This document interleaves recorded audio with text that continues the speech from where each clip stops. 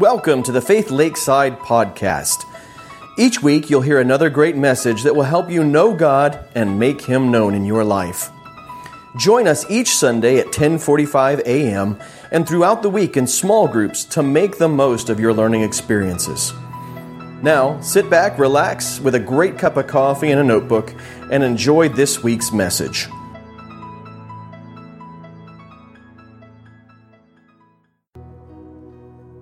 Thank you guys for being here and sharing together in worship and song.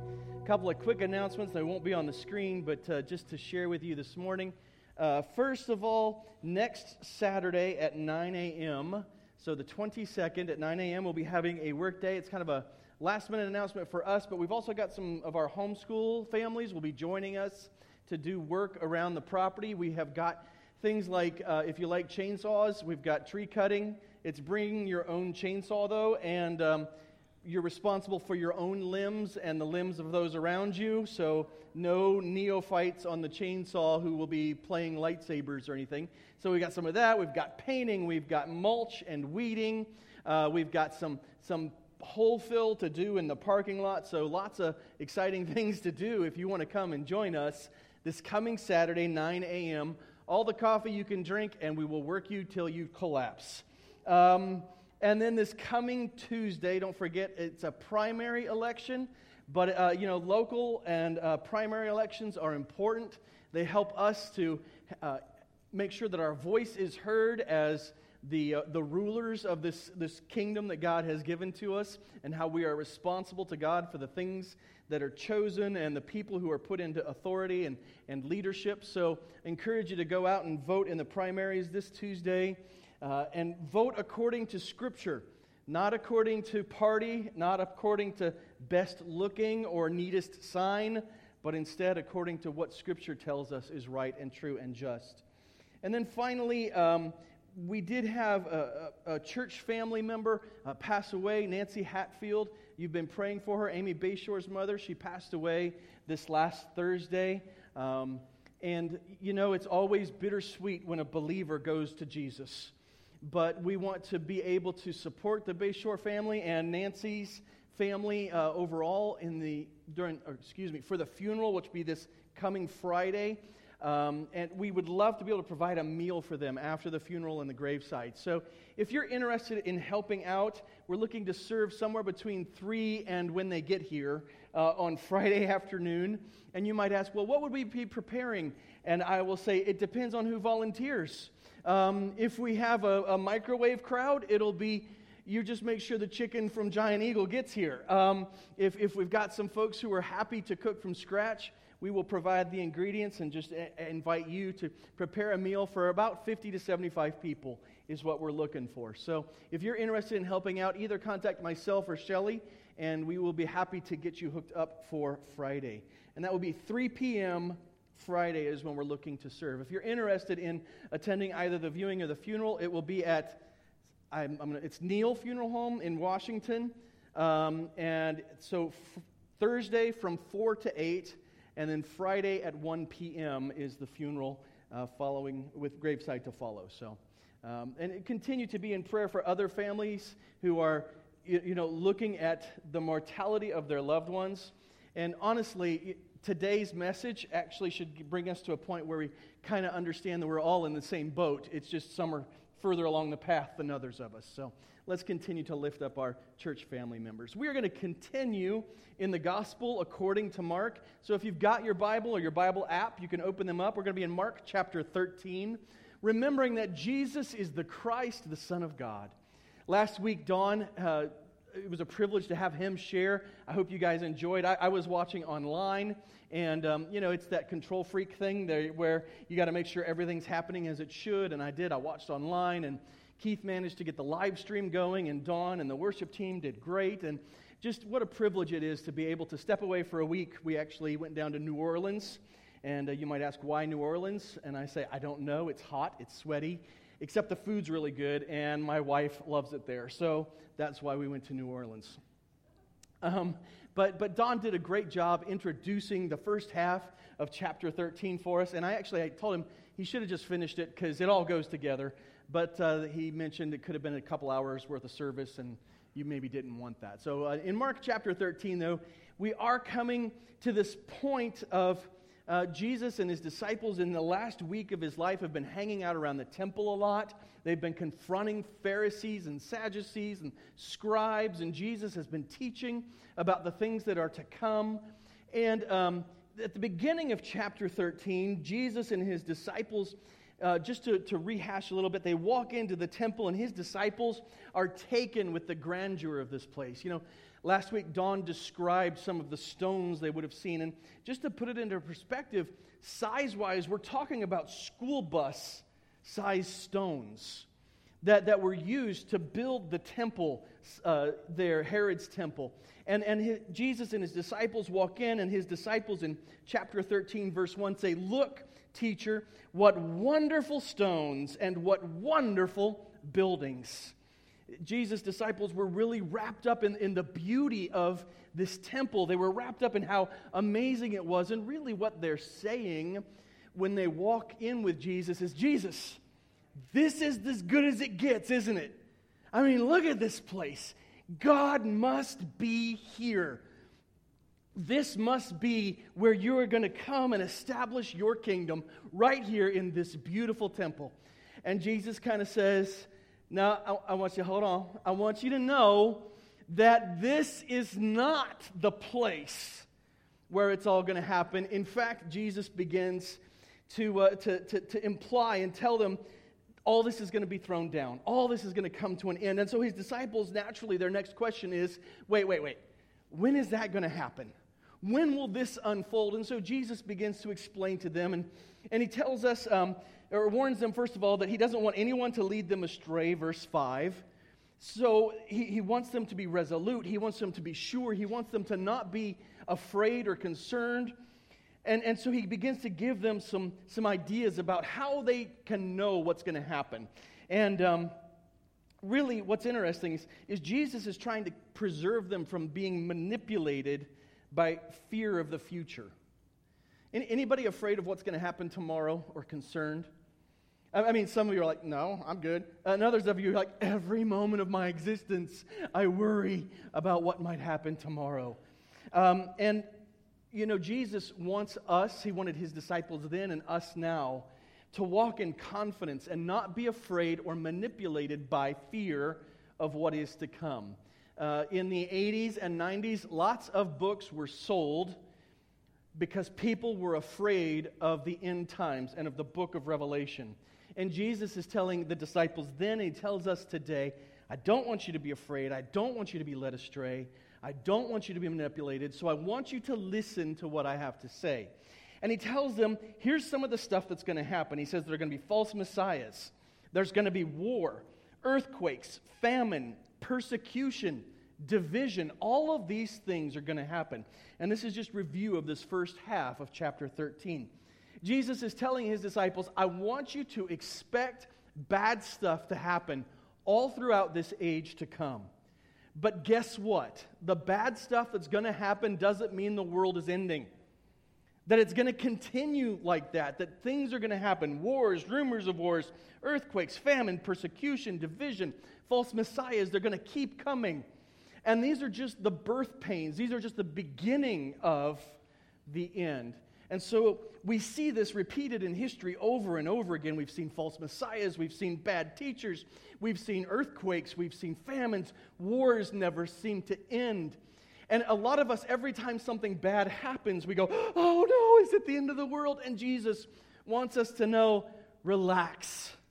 It may be the end of the world, but this is just how it's going to unfold. And I've got you. I want you to understand what's going on. So Jesus continues to tell them of these things. And then he talks about the abomination that causes desolation. And some of us, we hear those kind of words and we're just like, ooh. And if you've watched Left Behind stuff or you've read the books, you know, it's always a statue of some bad guy in the temple in Jerusalem. And what's interesting is the abomination of desolation, or the abomination that causes desolation, is not something that Jesus came up with. It comes out of Daniel. It was fulfilled in about 160 BC by Antiochus Epiphanes IV. Don mentioned him last week.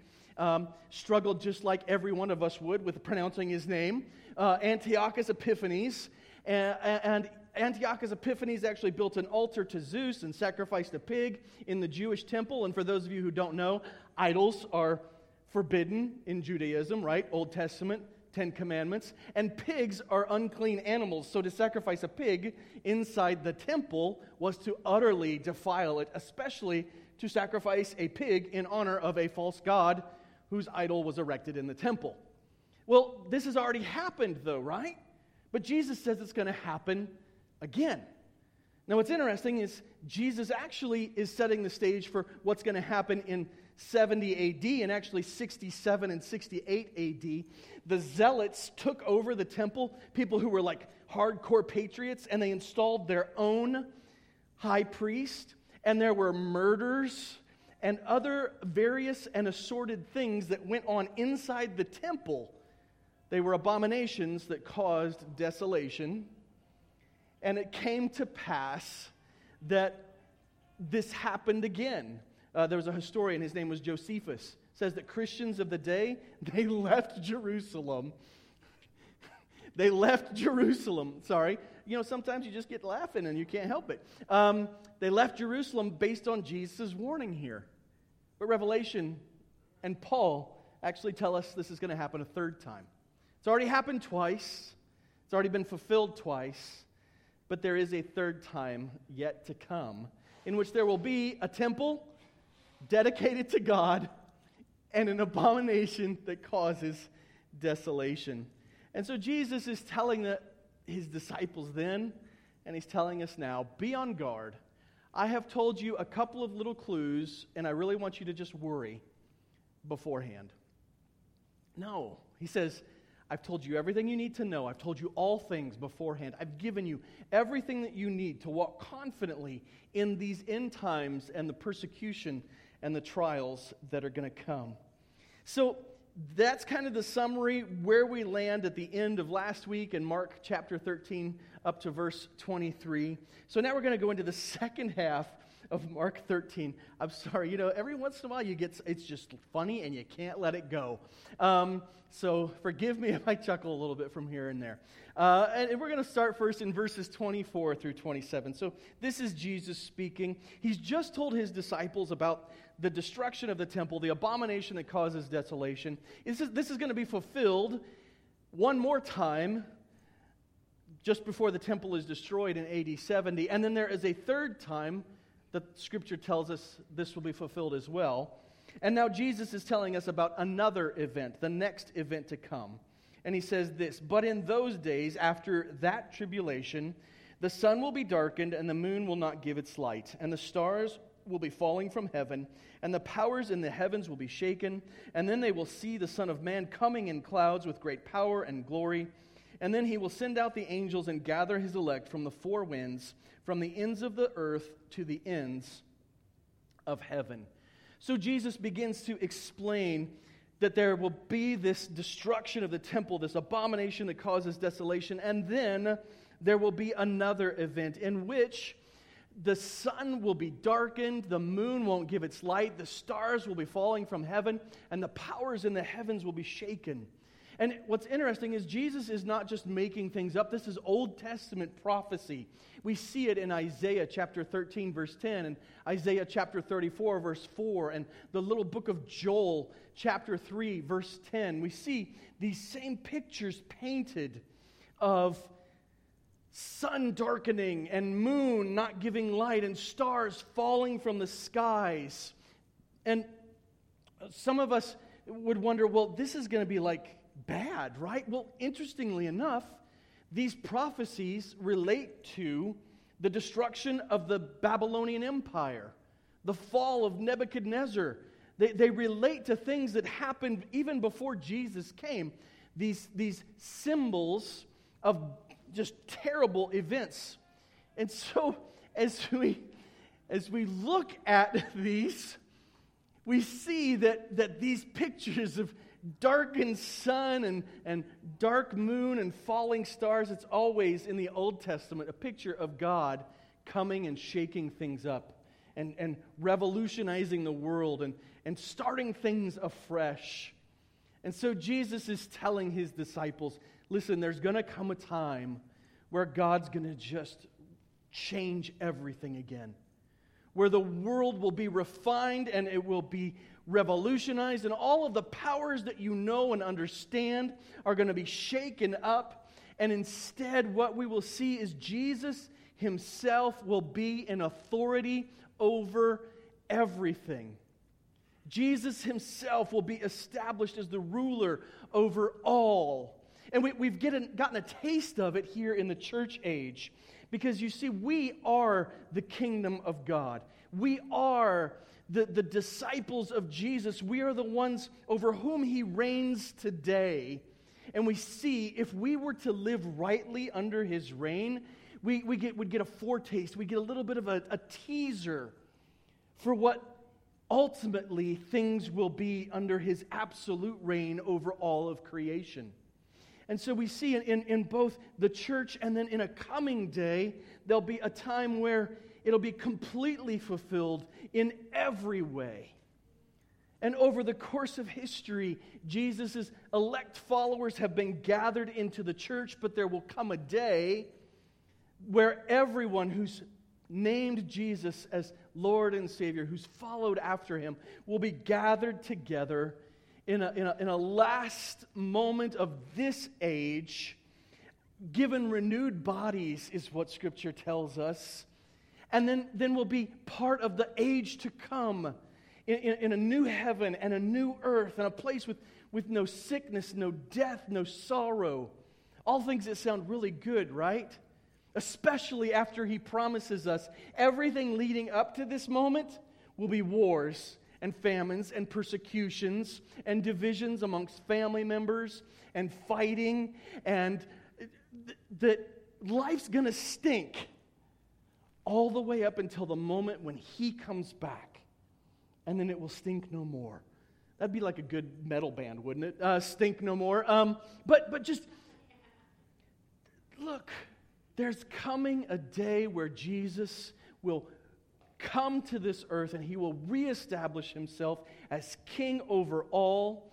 And just like he came the first time physically, genuinely, in a powerful way, he will come a second time physically and establish his reign over all of creation. So Jesus continues to talk to his disciples, continues to lay out, here's what's going to happen. Because remember, he doesn't want them or us to be led astray. He doesn't want us to be afraid. When we look at the future, what Jesus wants for you and I is this ability to simply trust him. To know that no matter what we see going on around us, no matter what pains or persecutions we may have to walk through today, there comes a day where everything is made right. There comes a day where everything is made whole in Christ. When the King that we've been worshiping from a distance, it feels like, with silly songs and on soft chairs, all of a sudden becomes the King right in front of us. And we see everything that we've been hoping for come to pass in a real and powerful way. That's what Jesus wants for his disciples here and for us as his disciples today. To be at peace, to be unafraid, to be trusting him for the future. So, chapter 13, verses 28 through 31, Jesus goes on to say this: "From the fig tree, learn its lesson. As soon as its branch becomes tender and puts out its leaves, you know the summer is near." Or, as soon as kids' soccer starts up and, people are hit and miss in Sunday morning services, you know summer is near. Anyway, as soon as softball begins,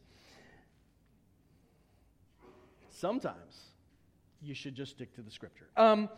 From the fig tree, learn its lesson. As soon as its branch becomes tender and puts out its leaves, you know that summer is near. So also, when you see these things taking place, you know that he is near at the very gates.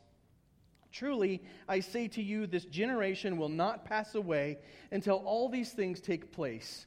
Heaven and earth will pass away, but my words will not pass away. So Jesus begins to teach and tell the disciples, I want you to know that just like when you watch the fig trees and they begin to blossom and bud and you see the fruit on the branches and you know that summer is coming and the good weather is coming, or like around here, as soon as you see the daffodils and you see, the trees flowering, it's only 6 months of winter left.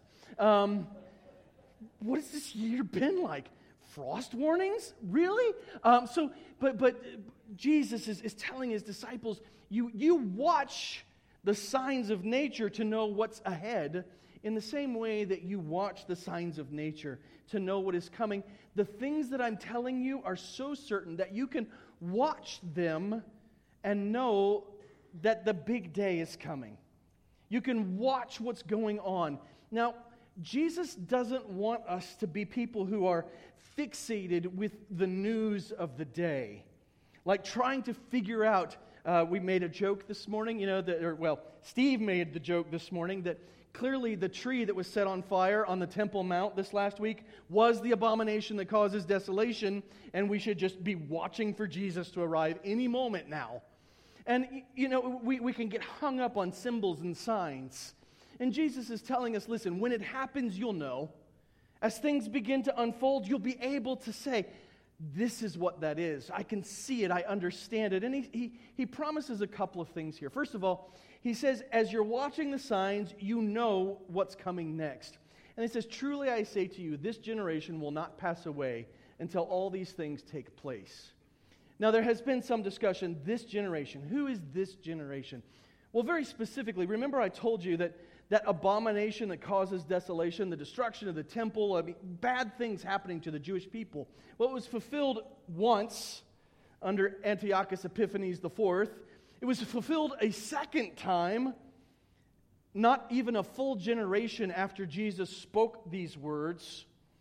It was fulfilled a second time with the destruction of the temple and the defilement of the temple in the war between the Jewish people and Rome.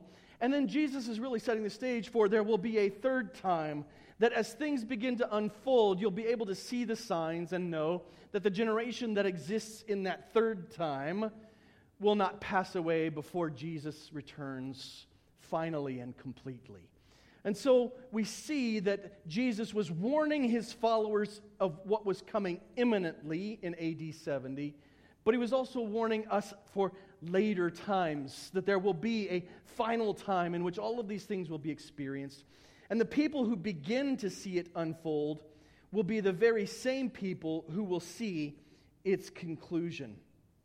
And then verse 31, Jesus says this, heaven and earth will pass away, but my words will not pass away. So what is Jesus saying about what he's telling us? We can trust it. We can know it to be sure. We can know that even as everything else around us fades and crumbles and falls apart, that his words are sure and true and absolute and trustworthy. And so we can with confidence look at what Jesus is telling us and not be deceived and not be afraid and not be led astray by charlatans and false Christs. Because we can sit back and go, oh, I knew this was going to happen. I mean, confidently. Maybe we didn't know the details, right? But we can say, Jesus said there would be war. Oh, guess what there is? War. Jesus told us there would continue to be famines. We've got famines. You know what Jesus doesn't say? Jesus never says here, elect the right people and the world will get perfect. He never says that. He never says, follow the right governmental system and everything will be better. He never says that. He never says, work really hard to make people good and then it'll be perfect and utopia will come. What he tells us so very clearly is that this world, the track that it's on, the way that we as men and women live in this world, in this age, we are on a downward path. Or at the very least, we're not going to get better. We will continue just as we are, with some people like you and I, hopefully being saved out of that nastiness and that brokenness and that persecution, we will choose Jesus even as He's chosen us. And we will be rescued in the moment and rescued forever. But as a whole, mankind is going to continue in this stupid. And you should be both encouraged by that, because it's what Jesus predicted, and saddened by that and seeking to snatch others from the fire by sharing the good news of Jesus with them. As we look at the remainder of Mark chapter 13, verses 32 through 37, here is what Jesus teaches.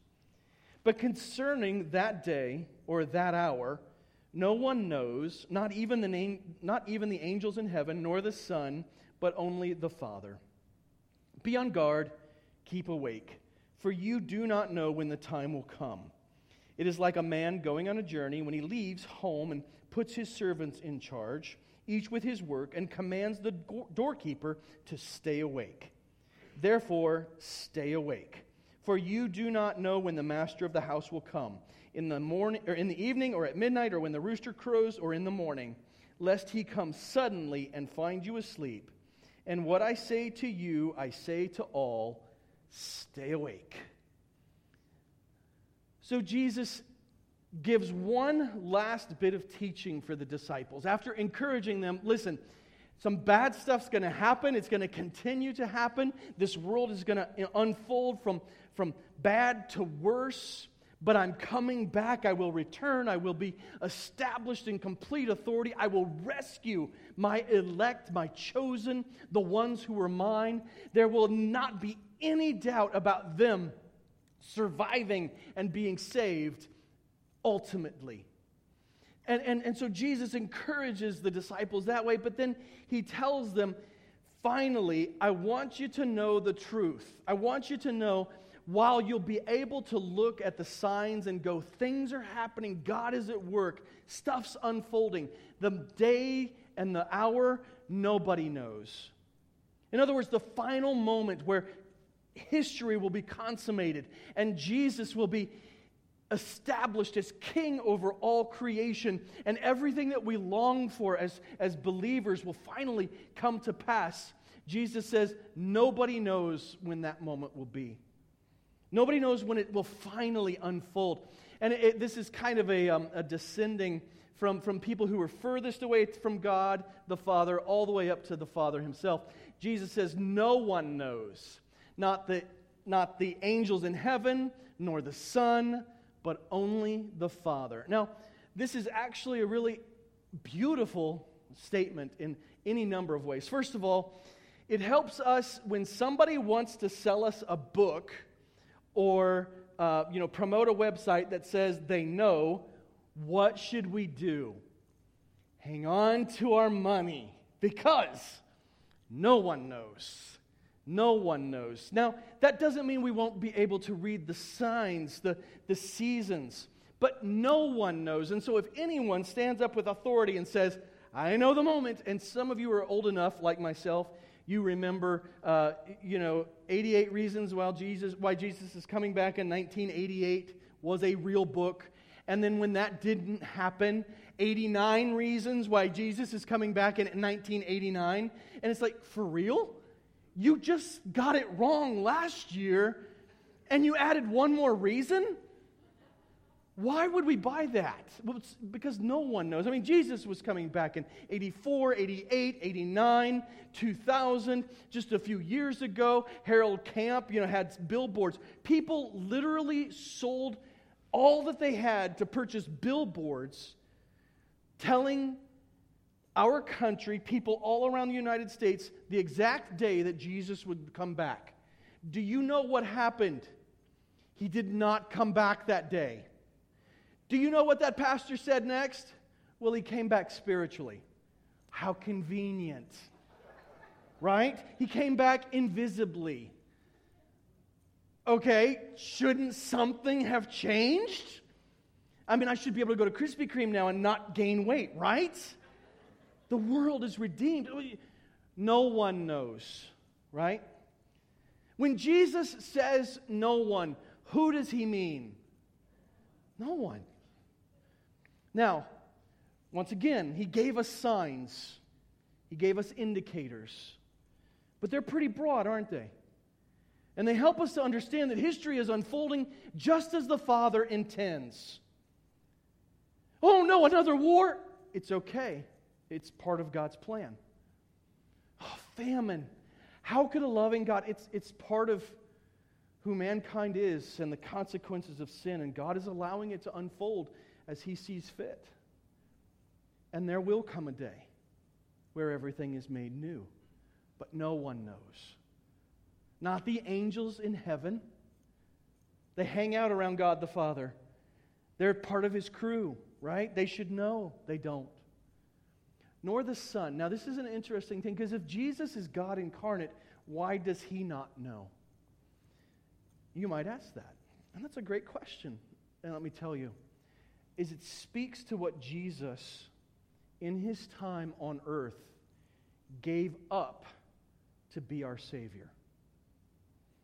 In other words, as the second person of the Trinity, as the Son of God, He gave up rights and privileges that should have been His, including being privy to the day of His return in His second coming.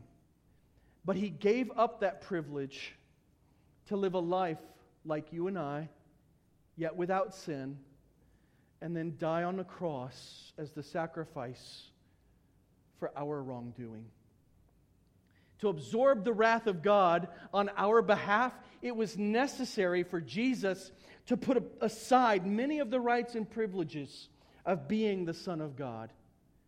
And He did it all to save you. And He did it all to save me.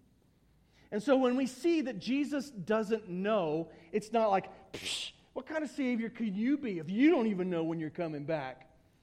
It's because in this moment, Jesus had put away the privilege of knowing so that He could be our Savior. So that should be like so meaningful to us when we read this. It's not that Jesus is weak or He's frail or He's ignorant. Instead, we know that Jesus gave up so much to be your Savior and mine. Now, theologians have discussions, which is what theologians do, right? How many angels can dance on the head of a needle, head of a pin, something like that. Needles have holes, pins have heads. Anyway, you can tell how much I sew. Most theologians think that now that Jesus died, was buried, was resurrected, and has ascended, think that He knows again this information. Though that's just speculation, and we don't see it anywhere in Scripture specifically. So what does Jesus say? Because no one knows, what should you do? Worry. Just worry, worry, worry. Be afraid. Oh my goodness. If you see somebody with a name where the letters are 6 letters, 6 letters, and 6 letters, you should probably freak out. No. He says, be on guard. Keep awake. Be aware. Be faithful in your discipleship. Be on guard. Keep awake, for you don't know when the time will come. You don't know when He will return for you. And so what should you do? Not worry, not be afraid, but instead to just pay attention, to stay alert. And then He tells this little parable. He says it's like this. It's like a man who goes on a journey. He leaves home. He puts his servants in charge. Everyone has their own job. And he tells the doorkeeper to stay awake. So here's what I want you to do. I want you to stay awake. You don't know when the master's coming back. You need to pay attention. He could come in the evening or at midnight or when the rooster crows or in the morning. In other words, any time. So stay awake lest He come suddenly and find you asleep. Can you imagine this household of servants who've all been given specific tasks told by their master, all I want for you is to faithfully do what I have asked and to be ready for my return. I don't know when I'll get back, but it could be any day. Please keep things in order. Do your jobs. Be faithful until I return home. Only to find that when he returns home, they're all drunk in the courtyard. They're all off doing their own thing. They've all decided not to be faithful to the master who loves them and cares for them and provides for them and has given them an appointed task, but instead they ignore his warning and they are asleep in their quarters, having done none of what he had asked of them. Sadly, this is kind of the picture of some Christians, isn't it? That instead of hearing that we've been given a task, all of us unique task, different spiritual gifts, different places in the body, different jobs to work, and different families to raise. And we're supposed to do this faithfully, looking forward to his return. Instead, many Christians are just spaced out, worried about things, or have little concern or care for the tasks that the master has given them. Jesus says, listen, I will be coming back, and I want you to stay awake. I want you to keep living faithfully. I want you to keep doing the tasks that I've assigned for you, that I've given you the grace to accomplish, the privilege to bear my name and to share my presence with the world. I want you to stay awake and to stay faithful. When we look at the end times, when we look at the destruction of the temple and Jesus' return, so often we get hung up in the things that don't matter, and we completely ignore the one thing that does. Be faithful to your Savior every day in anticipation that he could return at any moment. How do you want him to find you? Asleep in the recliner with Netflix asking you if you're still watching? Or actually doing the work of the ministry he's called you to? You know, it's a little bit of an aside. We're really looking toward the future of our church and hoping to establish Sunday school in the next few months. And it'll have a different name because we want to be hip.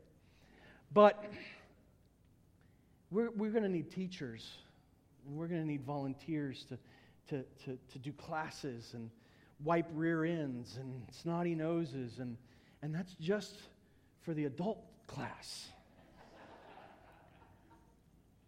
Right? And just, you know, some of you are called to tasks, and you need to be doing them.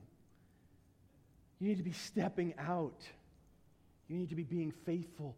You need to wake up so that when your Savior returns, he will find you doing the task you were made for, faithful and awake. Revelation chapter 1. Revelation is the scariest book in the New Testament, isn't it? Oh, dragons and prostitutes, and I mean, it's just beasts and false prophets and dead people who come back to life. Well, that's maybe not so freaky, but still, it's a scary book for many of us. It's all about the end times, and nobody understands it. Well, that's not what it's for. It's not meant to be this scary book at the end. And like Jesus tells his disciples, the whole intent of me telling you what's coming is I don't want you deceived. I don't want you afraid. I want you to be awake, living in faithful confidence that I'm coming back. And Revelation, really, that's what the whole book of Revelation is. In fact, Revelation 1:3 says this: blessed is the one who reads aloud the words of this prophecy, and blessed are those who hear and who keep what is written in it, for the time is near. Now, the word blessed, it can be translated happy. That's kind of a trite translation, one that, you know, we don't want to get a picture of happy and sunflowers and dancing around and happy like that. I like the word content, fulfilled, at peace. These are all similar mindsets to this word in the original Greek that we translate blessed oftentimes. So blessed or happy or content or fulfilled or completely equipped for life. Blessed is the one who reads aloud the words of this prophecy. How many of us actively read aloud the promises of the future? The plans of what is to come. Some of it is bleak. Some of it is hard to understand. But Jesus said there would be some darkness and some bleakness. And so much of it, though, is earth-shattering. It's world-changing. It's power-shaking. And it's hopeful because in the end, Jesus is king over all. The one thing we've been fighting for in our own life and in the life of the people we're witnessing to and sharing with, is to see to it that Jesus is king over our own heart, over the hearts of those we love. And yet the day will come when Jesus, by nature, by force, if necessary, will be king over all. And we should be blessed by this. As we read it aloud, as we hear the words of prophecy, as we hear Jesus talking about this time that nobody knows about, where He will return. Nobody knows the moment, nobody knows the day, but He's coming back. And we should hear that, and we should go, yeah, I look forward to it just as much as I look forward to Fridays, or maybe even a little bit more. The return of Jesus. And then here in the beginning of Revelation, it says something else. It says, blessed are those who keep what is written in it. And you might go, wait a minute. How am I supposed to keep a story about a dragon and a woman and 12 stars? And I mean, how am I supposed to listen, the stories, the symbols, the vision, it's about faithful believers following after Jesus Christ with all that they are in passion and complete commitment, knowing that this crazy dark time will be ahead of them, but that Jesus will be victorious in the end. How do we keep what's written in these end times prophecies? Well, we keep what's written by being resolute, by being faithful, by looking forward to the day, by knowing that we have a hope that is sure, that when we have trusted Jesus Christ as our Lord and Savior, and we're part of the elect, we're part of the chosen, that we will one day be gathered together with Him. Beyond a shadow of a doubt, this is happening. This will come to pass. How do we keep what's written there? We rejoice in it. We celebrate in it. We talk about how Jesus is coming back. We talk about how this isn't the end of things. We talk about we vote with the Bible in mind, but we live with the kingdom of God in heart. We find all that we are in what is to come, not in what is and is broken today. That's how we keep what is written. So as we wrap up this morning, just some thoughts. Thrown a lot of ideas at you, but I want you to walk away with some things that it seems that Jesus teaches very clearly here, and that Revelation would teach us as well. Everyone should be prepared for difficult times. When hard times come, it does not mean that God does not love you or He has lost control. You can lose everything, and God is still passionate about you. Anybody heard of Job? Lost his kids, lost his home, lost all of his riches. The only thing he didn't lose was a wife who told him to curse God and die. Wow, that's great, God. Thanks for leaving me that. Same could be true for a husband who is leading you astray, ladies, right? It's not a gender thing. The only thing that was left was a terrible spouse who encouraged him to give up. And yet God still loved him. And God still walked with him. And God ultimately restored him. The truth is, though, is that all of us need to be prepared for difficult times. Just because hard times come doesn't mean God doesn't love you. It means you live in this world. What kinds of things did Jesus say would come? War, and famine, and persecution, and rumors of wars, and false prophets, and false messiahs. And you might go, well, as long as it's all over there, but do you realize that there are Christians in the midst of all of those things even today? Believers who are suffering things on that list. Why would we be surprised if it happens to us? Be prepared for difficult times. I'm not talking about 6 months of food in your basement, though that might be a good idea. I'm talking about mentally, spiritually. Be prepared for the fact that you will hurt potentially, but it doesn't mean that God doesn't love you or that His plan has been knocked off path. Remember that Jesus can return at any moment as we watch these signs unfold. In fact, what we see over and over again, Jesus tells us, are the birth pains. The world has been experiencing the birth pains of Jesus' return since the day that Jesus left. We do expect it to escalate as His return gets closer. And maybe it is today. Maybe it is. Well, it wasn't then, but it's soon. And because of these two things, difficult times and the fact that Jesus can return at any moment, stay awake, brothers and sisters. Don't get lulled to sleep by the comforts of our culture. Don't be led astray by the lies of false teachers whose teaching sounds really good and makes you feel special, but is a lie from the pit of hell. Stay awake.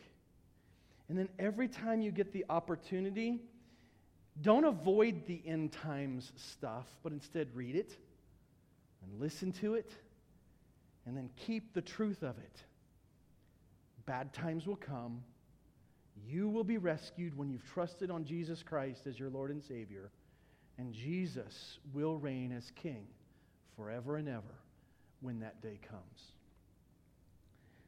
Probably the biggest thing to mention as we do wrap up is if you've never trusted Jesus Christ as your Lord and Savior, you've never turned your life over to Him, whether you're watching online or you're here now, you need to know that you, apart from Jesus, should be afraid of the end times. You should be afraid of the wrath of God. You should be afraid of your rebellion and what it's earned for you.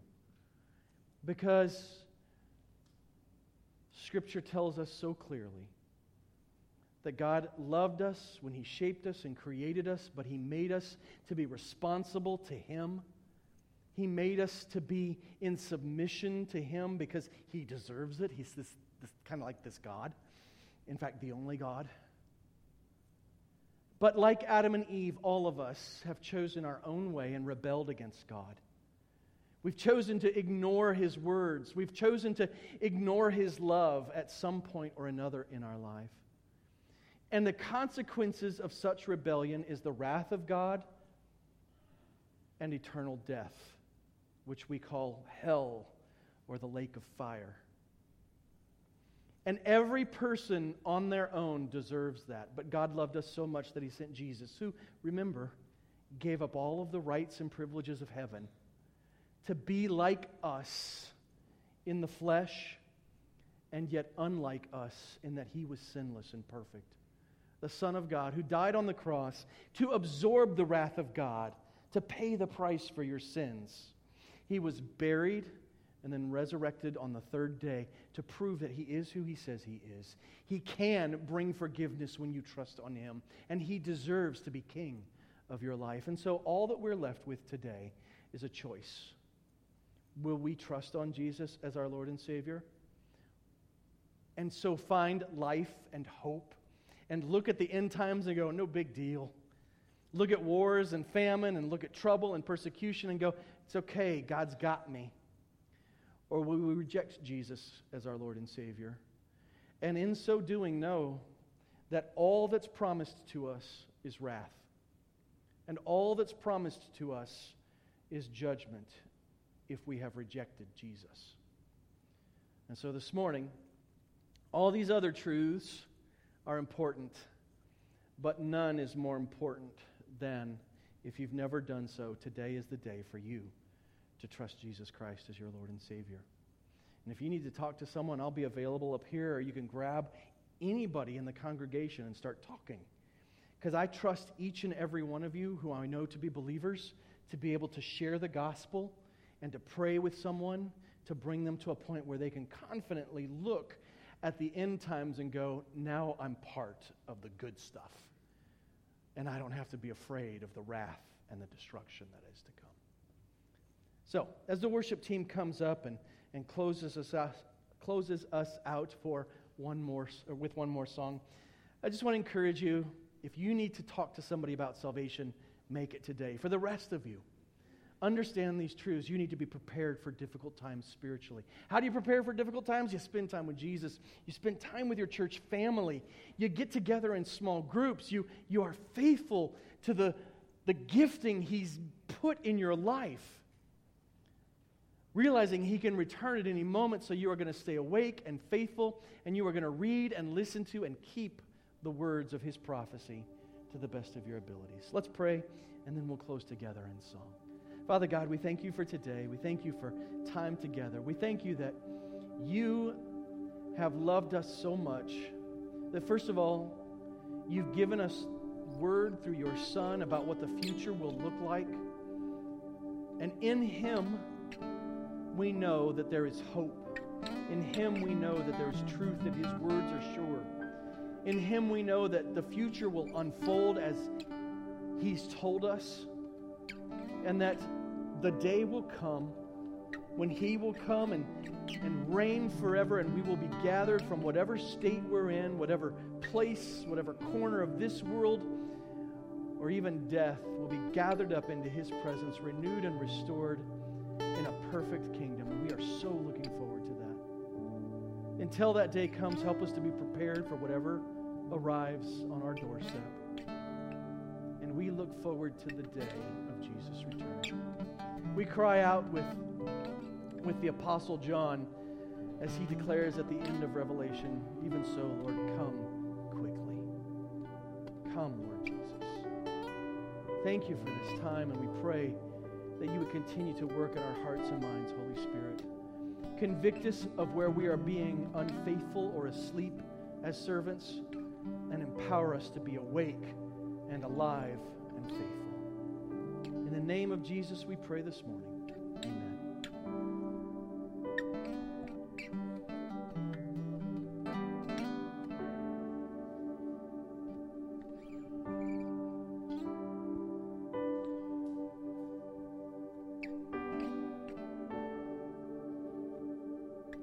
Like the frost on a rose, winter comes for us all.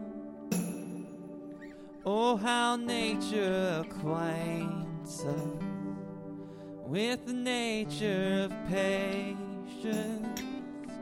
Like a seed in the snow, I've been buried to grow. For Your promise is loyal, from sea to sequoia. And I know, though the winter's long, even richer the harvest it brings.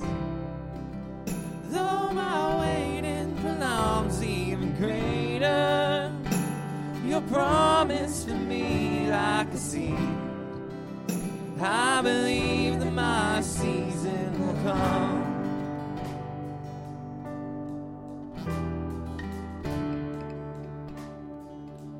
Lord, I think of Your love like the low winter sun. And as I gaze, I am blinded in the light of Your brightness. Like a fire to the soul. I'm renewed in your warmth. Melt the ice of this wild soul till the barren is beautiful. And I know, though the winter is long, even richer, the harvest of grace. Though my waiting prolongs, even greater, your promise for me like a seed. I believe that my season will come.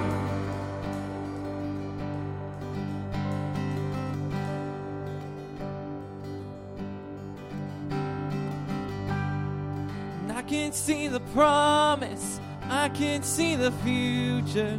You're the God of seasons, and I'm just in the winter. If all I know of harvest is that it's worth my patience, and if you're not done working, God, I'm not done waiting. You can see my promise, even in the winter, 'cause you're the God of greatness, even in a manger. All I know of seasons is that you take your time. You could sing us in a second, instead you sent child. Though the winter's long and richer, the harvest of grace. Though my waiting prolongs, even greater, your promise for me like a seed. I believe that my season will come when I finally see my dreams. I believe that my season will come.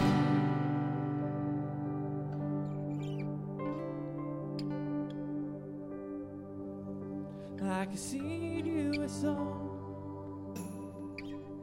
for the sake of a soul.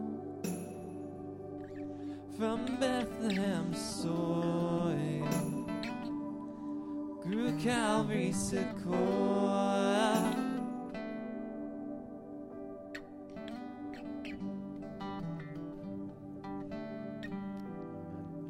There are seasons for all of us. Jesus is king of each and every one of those seasons, and one day all of this will be redeemed and restored to where he has always longed for it to be. Will you be part of that? Will you be found alert and awake when he arrives? Or will you be found wanting and asleep? May that not be the case for any of us, but may we be awake and alive in him. God bless you guys. Look forward to seeing you throughout the week. Tomorrow night, we've got our adult Bible study. Wednesday night, ladies. Thursday night, students. Saturday morning, of course, 9 o'clock, the work day, if you want to join us. And then next Sunday, adult Sunday school and our services and stuff. If you are interested in helping us provide a meal for Amy's family after the funeral service on Friday, and you can, serving the meal at about 3 o'clock, just let Shelly or I know. Love you all. God bless and have a great week.